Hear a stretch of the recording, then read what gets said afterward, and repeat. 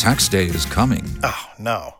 But if you sign up for Robinhood Gold's IRA with a 3% match, you can get up to $195 for the 2023 tax year. Oh, yeah.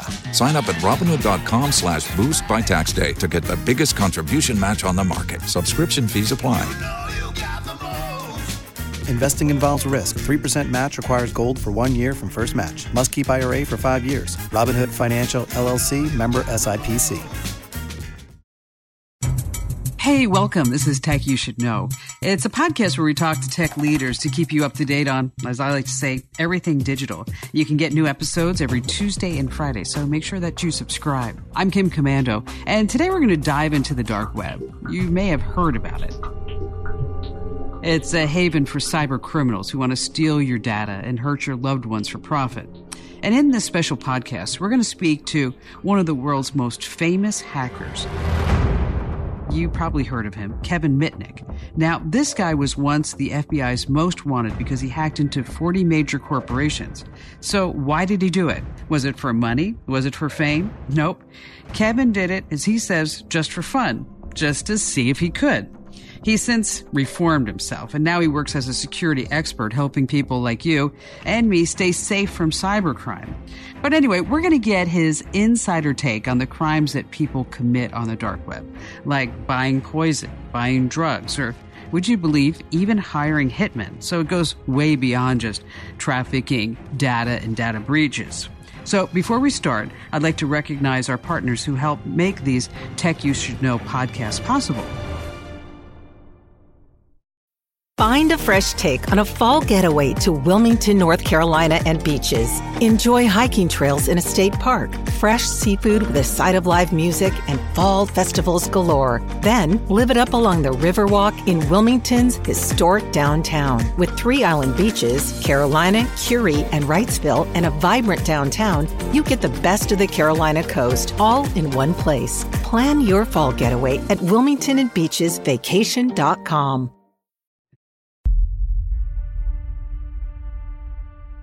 So we've got some crazy stories in store for you today, and I'm super excited to dive right in. But first, we have to welcome Kevin to the podcast. So, Kevin, you have a pretty, I guess you'd say, unique background. And just in case anyone listening hasn't heard of, well, the world's most famous hacker, would you like to just take a moment and introduce yourself? Hi, I'm Kevin Mitnick. I'm a computer security specialist. I have a very interesting past where I used to be on the other side back in the 1990s. I was a hacker out of my love of magic. Never did it for profit or to harm anybody, but I did access computers without permission and got myself into a ton of hot water. All units respond. You were a really famous fugitive. When the FBI, as they always get their man, caught up with me, I ended up spending about 4.5 years in pretrial detention without a trial.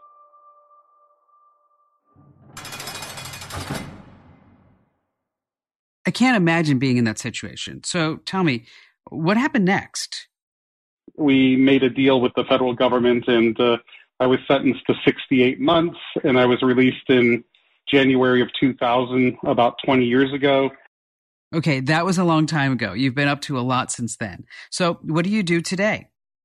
Today, I run a security company, and one of the primary competencies of the company is to do security testing, known as penetration testing or ethical hacking. You know, a lot of people throw around the term ethical hacking, but what does it really mean? What do you guys and gals do when you are ethically hacking? My team, we get paid to hack into companies to test their security controls. So you're essentially doing the same things, only now you're working for the good guys. You're on the other side. So it's almost like Pablo Escobar becoming a pharmacist, if you will. Well, you certainly have the skill set, Kevin. You might as well put it for good use. So how does this work? I mean, how is it different from other things that you used to do? So it's not much different than I was doing back in the 1990s for free. The only difference here is I do it with authorization, and I get paid very well for the services. Okay, this is great. I mean, it goes to show you that turning a new leaf can be good both for you and your wallet, right? So, besides pen testing, I'm the chief hacking officer and partial owner of a company called KnowBe4. We're based out of Clearwater, Florida. We have over 1,000 employees. Each of you is going to build a covert communications network in your home city. You're going to deploy it, back up your site, destroy it, and restore it again. The point of this exercise is to keep your infrastructure up and running securely. I like that. Chief Hacking Officer. So what does KnowBe4 do? We have over 35,000 customers, and we're the leading information security awareness training company in the world. And I'm also a public speaker. I go around the world speaking at numerous conferences, at least pre-COVID. I'll tell you, a lot has come to a screeching halt because of this crazy time that we're living in, this pandemic. So what is your main purpose with this company? I mean, what are your goals? What are your objectives? In educating people on the threats that are out there and raising their awareness, so hopefully they don't become the next cyber victim, if you will. That's right. And hopefully this episode will help our listeners better protect themselves too. Specifically, we're going to be talking about the dark web and how it can totally wreak havoc on people's lives. So, Kevin, as a cybersecurity expert, what goes through your head when you hear that term, dark web? Well, it's pretty much the network that's accessed through the Tor browser. And, to be honest with you, I use Tor when we're doing security testing to mask our IP address. I'm not really, a dark web hacker. So for anyone listening who may not know what Tor is, the Onion router is really what it's short for. It's a free open source software program that allows for anonymous communication. Now, this doesn't mean that you can never ever be found because nothing's really truly anonymous on the internet, but it does give you a certain amount of protection. So Tor is a tool that was actually developed by the United States government to anonymize people that were using the internet to look at, I assume, to look at enemy sites like in North Korea, maybe Russia, China. So it started as a way for the United States government to make its security work private. And it definitely is used for, good purposes. Like, for example, people don't like to be tracked when they're shopping at Macy's online, so they might fire up a Tor browser to protect their privacy, which is completely understandable. So anyone can use the dark web for legitimate purposes. And that seems really strange to say that out loud. I mean, dark web legitimate. So how about you give us a few examples? You might be a knife collector, and you might be looking for automatic knives that you can't, get on the surface web without a hassle because of the legalities in different countries and in different states, for example. So they might go to the dark web to do those types of purchases, which, is, gray area. It's not like, it's not like you're buying crack on the web. That's true. But the dark web is most famous for its lack of, I guess you'd say, morality.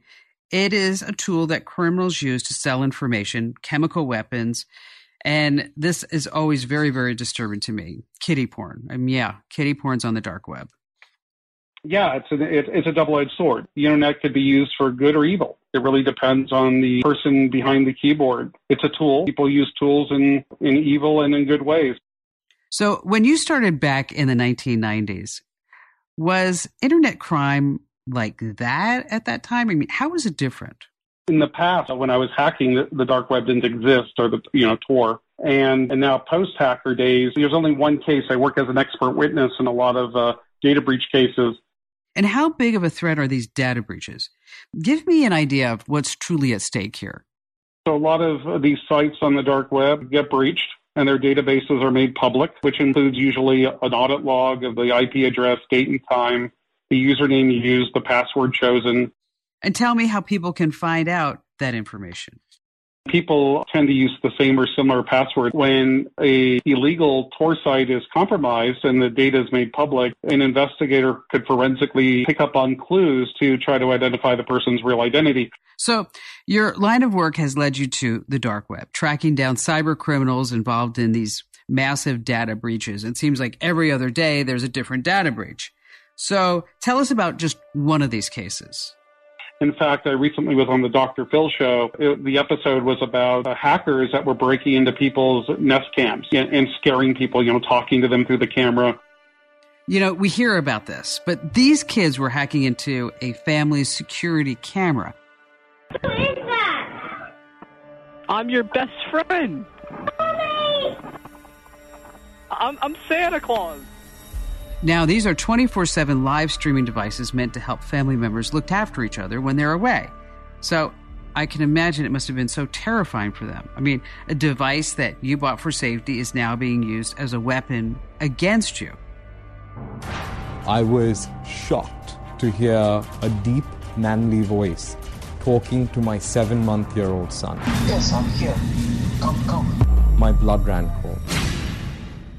So your team tracked down the hacker. Did you actually find the person who was behind this attack? We realized it was a 16-year-old kid that probably was no threat to the family, but he scared the heebie-jeebies out of this woman in Texas and her family. Wow, just a bored kid looking for entertainment at a poor family's expense. I mean, Kevin, how exactly was a 16-year-old able to hack into this family's security tech? They were doing it through, accessing online data breaches. There was a website that was very popular. We even used it in security testing called WeLeakInfo. How interesting is that the same website can help hackers and security experts? Kind of goes back to what we were saying earlier. The internet is totally a tool that can be used for good or evil. And how did this particular tool work? I mean, what type of information did you get from it? And we use this in security testing because people have a tendency to pick patterns when they have passwords. You could use it forensically to try to identify if a person has a unique enough password. You could search in the data breaches for anyone that's used that password. So bring us a little bit more deeper into this story. I mean, how were the kids able to harass this particular family? They were using WeLeakInfo and leak database, which you could query leak databases for credentials, and we're doing what we call credential stuffing. So credential stuffing was the key. I mean, how would you define that? What that is where you try leak credentials on other sites that the target may have an account. So they were able to access people's Nest cams where they didn't use two-factor authentication. Now, I'm sure that so many people are listening right now, and you might be wondering, how this happens. So you can learn, what not to do. Kevin just gave us the takeaway lesson, all right? It's pretty common sense, but a lot of people just don't take the time to do it. Make sure that you set up two-factor authentication. I mean, your security cams have it, and if you're not sure the steps to do it, head over to my website, komando.com. We totally have you covered. It's a great way to make sure that your information is safe and secure. So, Kevin, I want to understand why this happened in the first place. I mean, we are living in this golden age of technologies, and, kids are immersed in tech. They've got video games and forums and social media apps. So why would they choose to go to this particular type of website? I mean, what exactly is drawing them in? And they were doing this, I think, out of fun. One of the guys that ended up on the Dr. Phil show was one of the guys that was perpetrating it. Oh, so you were actually able to meet one of them face to face? What was that like? And he goes, well, I was testing their security.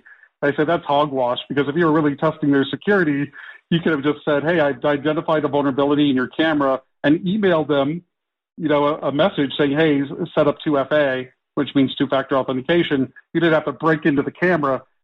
Right. No actual security expert is going to use those kind of tactics. And if they do, they're going to get whacked. So what did he say? He admitted on television, oh, yeah, that I'm right. He was just doing it for fun. Really? That is so strange to me. I mean, that somebody would actually say that. He tried to justify it, saying he was a security researcher helping people by breaking into their cameras, but that was just obviously an excuse. And people, these teenagers, I guess, are bored and they think it's fun to do. Actually, Kevin, this is making me wonder if we're seeing a growing security threat. I mean, with COVID-19, everyone's spending so much time indoors. I mean, could there be a rise in hacking attempts now that all these kids are stuck inside? And let's just face it, a lot of parents are now looking at their kids saying, your teacher lied when your teacher said that you were a pleasure to have in class. That's definitely a possibility. I mean, I started hacking myself back in the 70s, 80s, and 90s because I was bored and it was something to do and I wanted to learn about the technology. I wanted to challenge. Yeah, I can see that. It was like an adventure you could have behind your computer. So most certainly when you have bored, computer astute kids at home, They might poke and prod around and try to attack systems. And you can also understand how this could totally appeal to young people.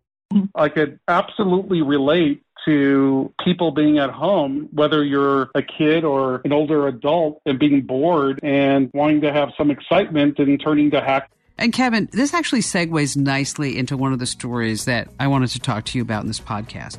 I mean, we wanted to try something different this episode and share a few stories. I mean, after all, we can all talk about how dangerous the dark web is, but it's different when you're hearing the actual tale, the story of a teenage girl who found her name and her location on a murder-for-hire website.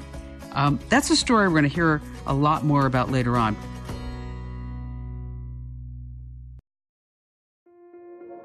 This episode is brought to you by Kia's first 3-row, all-electric SUV, the Kia EV9, with available all-wheel drive and seating for up to 7 adults, with 0 to 60 speed that thrills you 1 minute and available lounge seats that unwind you the next. Visit kia.com/EV9 to learn more. Ask your Kia dealer for availability. No system, no matter how advanced, can compensate for all driver error and or driving conditions. Always drive safely.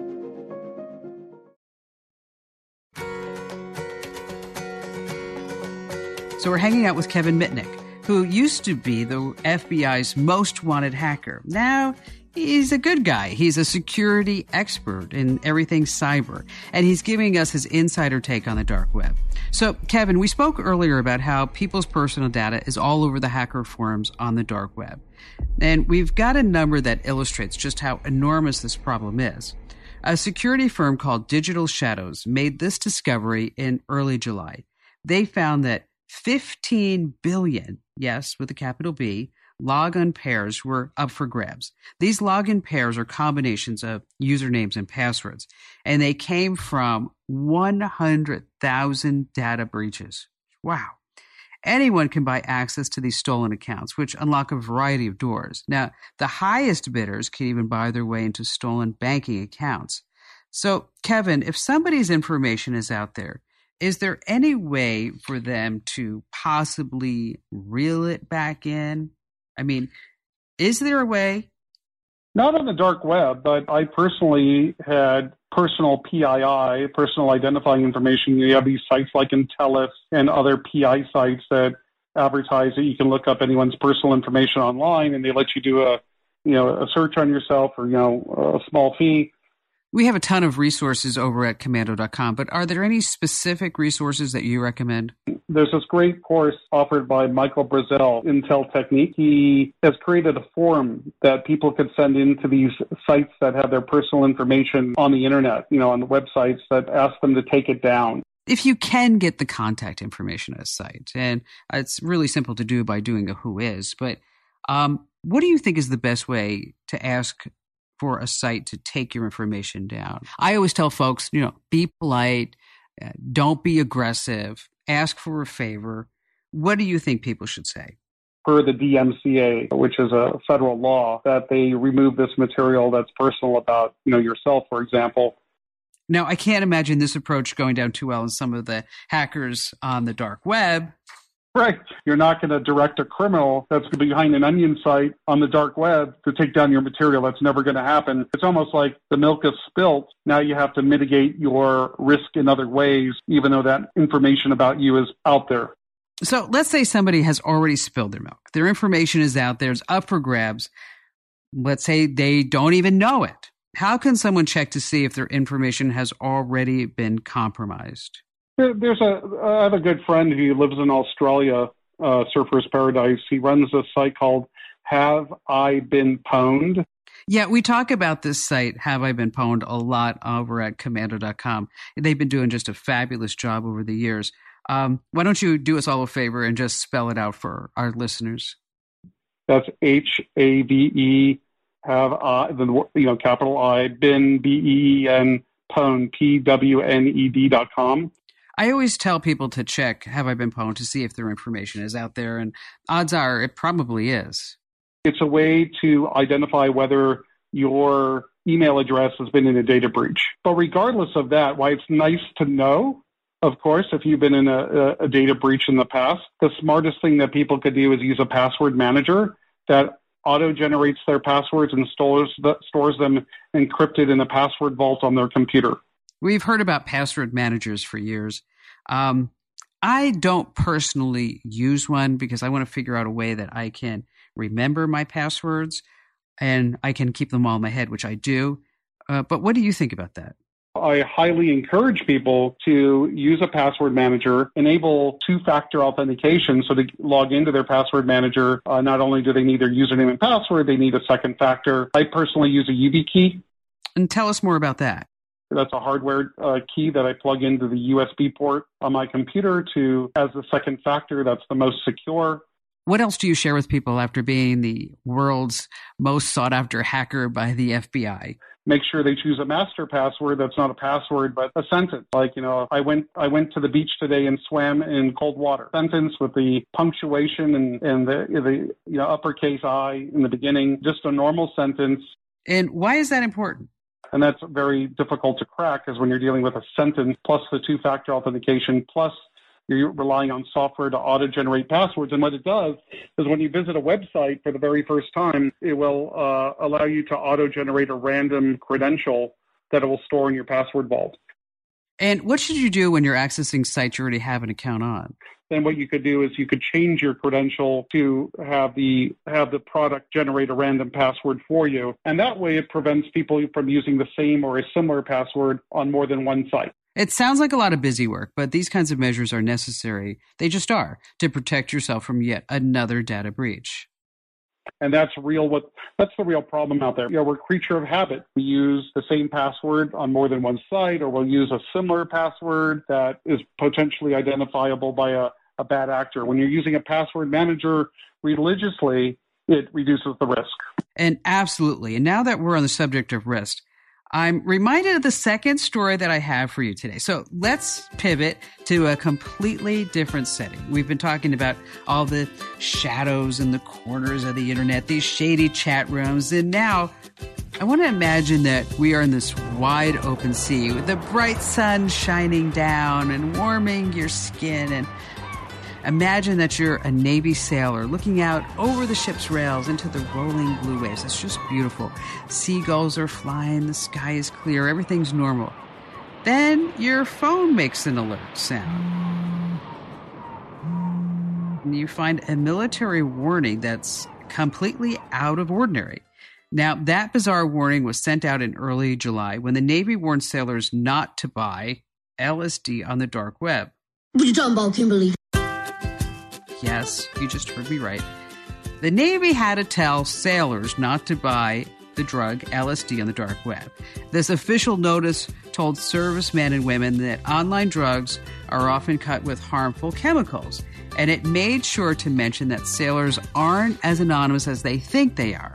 Now, I can't help but find this story very bizarre. I mean, why did the Navy have to send such a specific notice? Did some LSD-infused shenanigans take place on this open ocean, someplace, sometime? I guess that we'll probably know. But Kevin, I would assume that most people know that using the dark web is dangerous. And you would hope that people in charge of keeping our country safe would be more careful. So why would they take such a risk?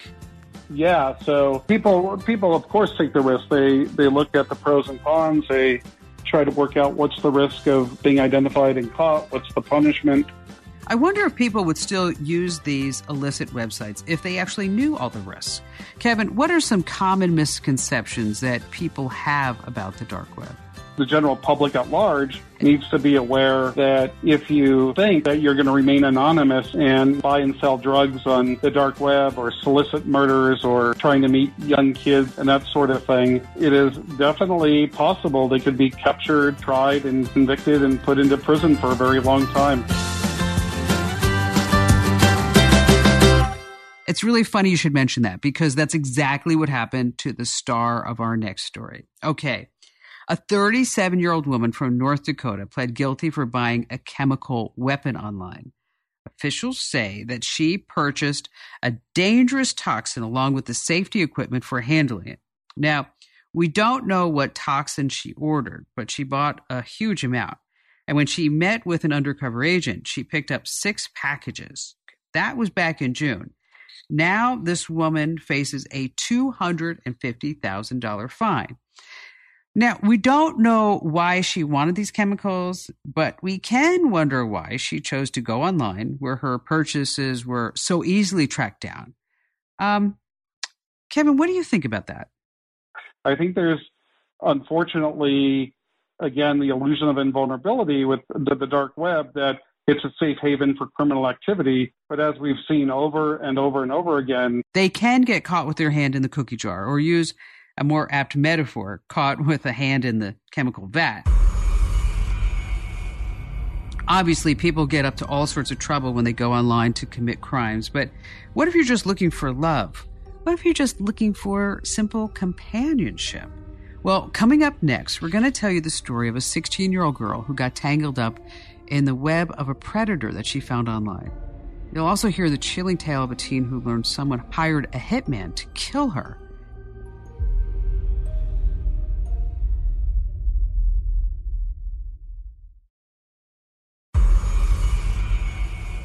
Our next story will totally make your stomach sick, especially if you have children. But it's important to realize that there are threats, serious threats, out there. In June, U.S. Marshals in San Antonio arrested a man for sexual assault. His victim, a 16-year-old girl he met on the dark web. Officials say that this 48-year-old man drove to the girl's home in Boston so he could bring her back to Texas. And on his way home, he assaulted her multiple times. I read that article about that man recruiting that 16-year-old kid, and unfortunately, he's not alone. There's a bunch of these type of individuals out there that need to be apprehended and put into jail for a very long time. That's right. I mean, the dark web is a notorious haven for pedophiles. We can figure out the disgusting reason this man was there, but what I can't wrap my head around is why this 16-year-old girl was actually there to meet him.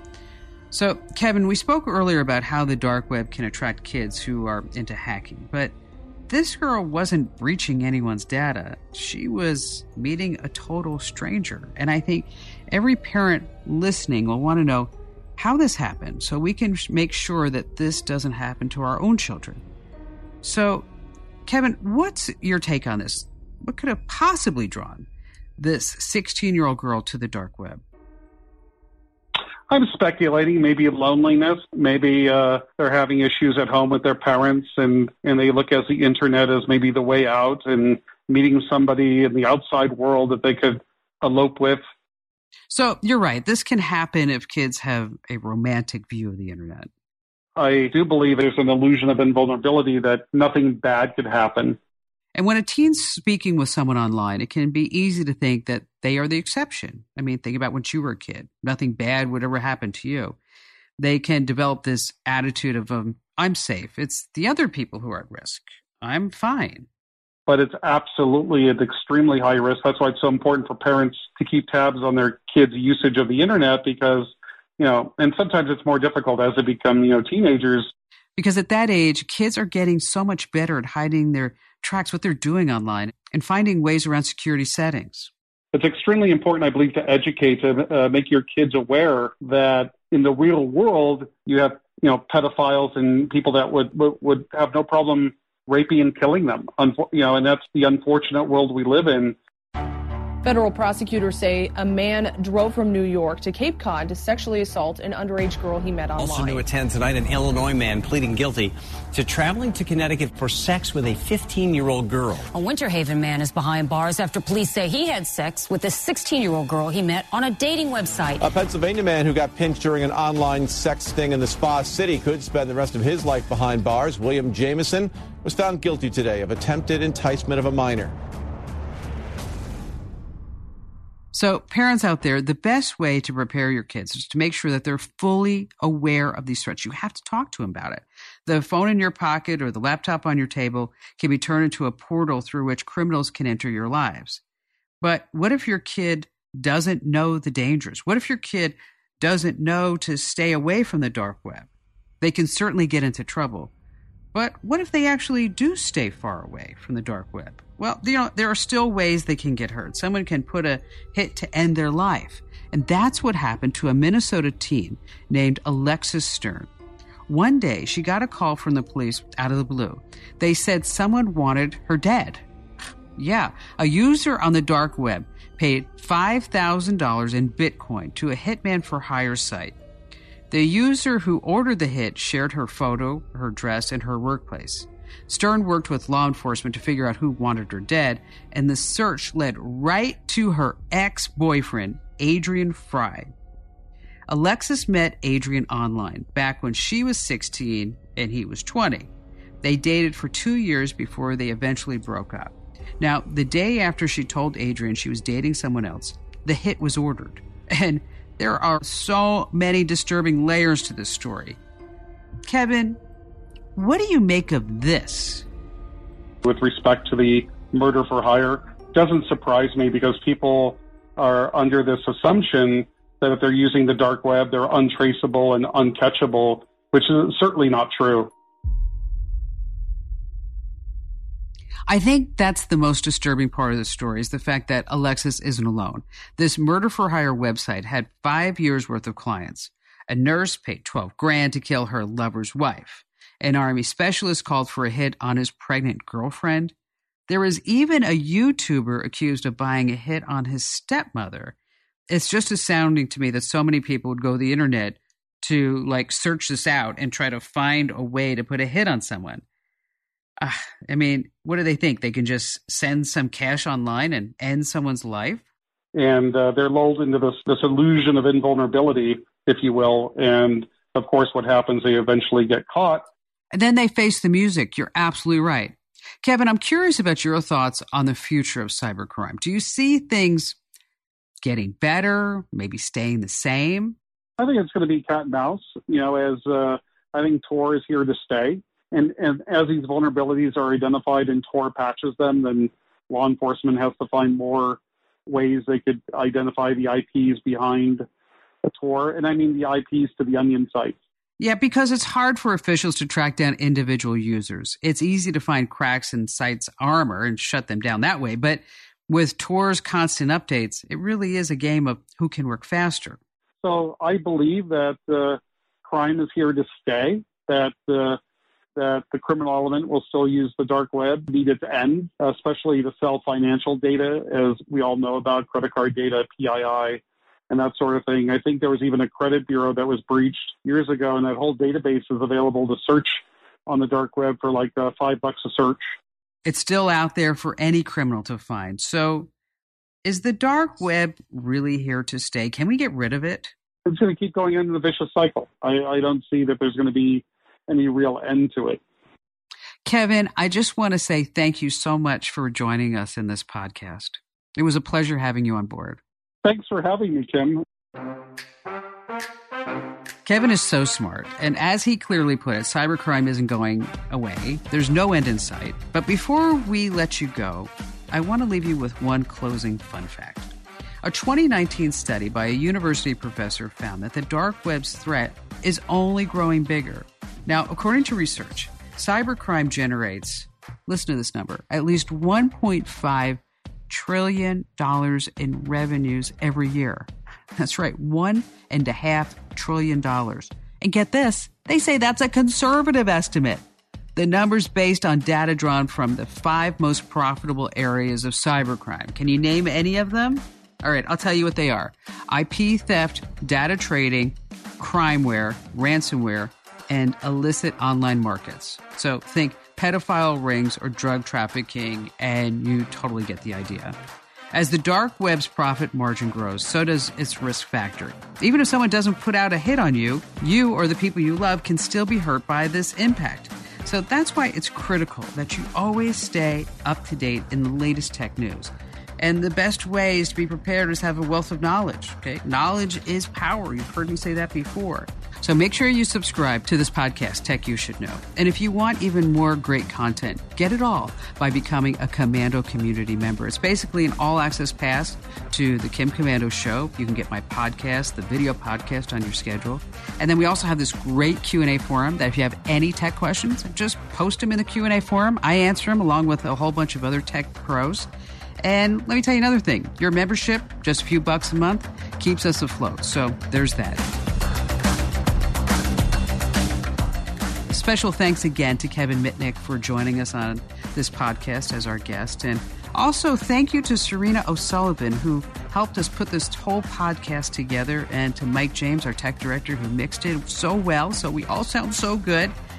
And of course, I'm Kim Commando, and a special thank you for joining us. And just a quick reminder again, subscribe to our podcast. We're going to love each and every one. And share them too. Yes, share the love.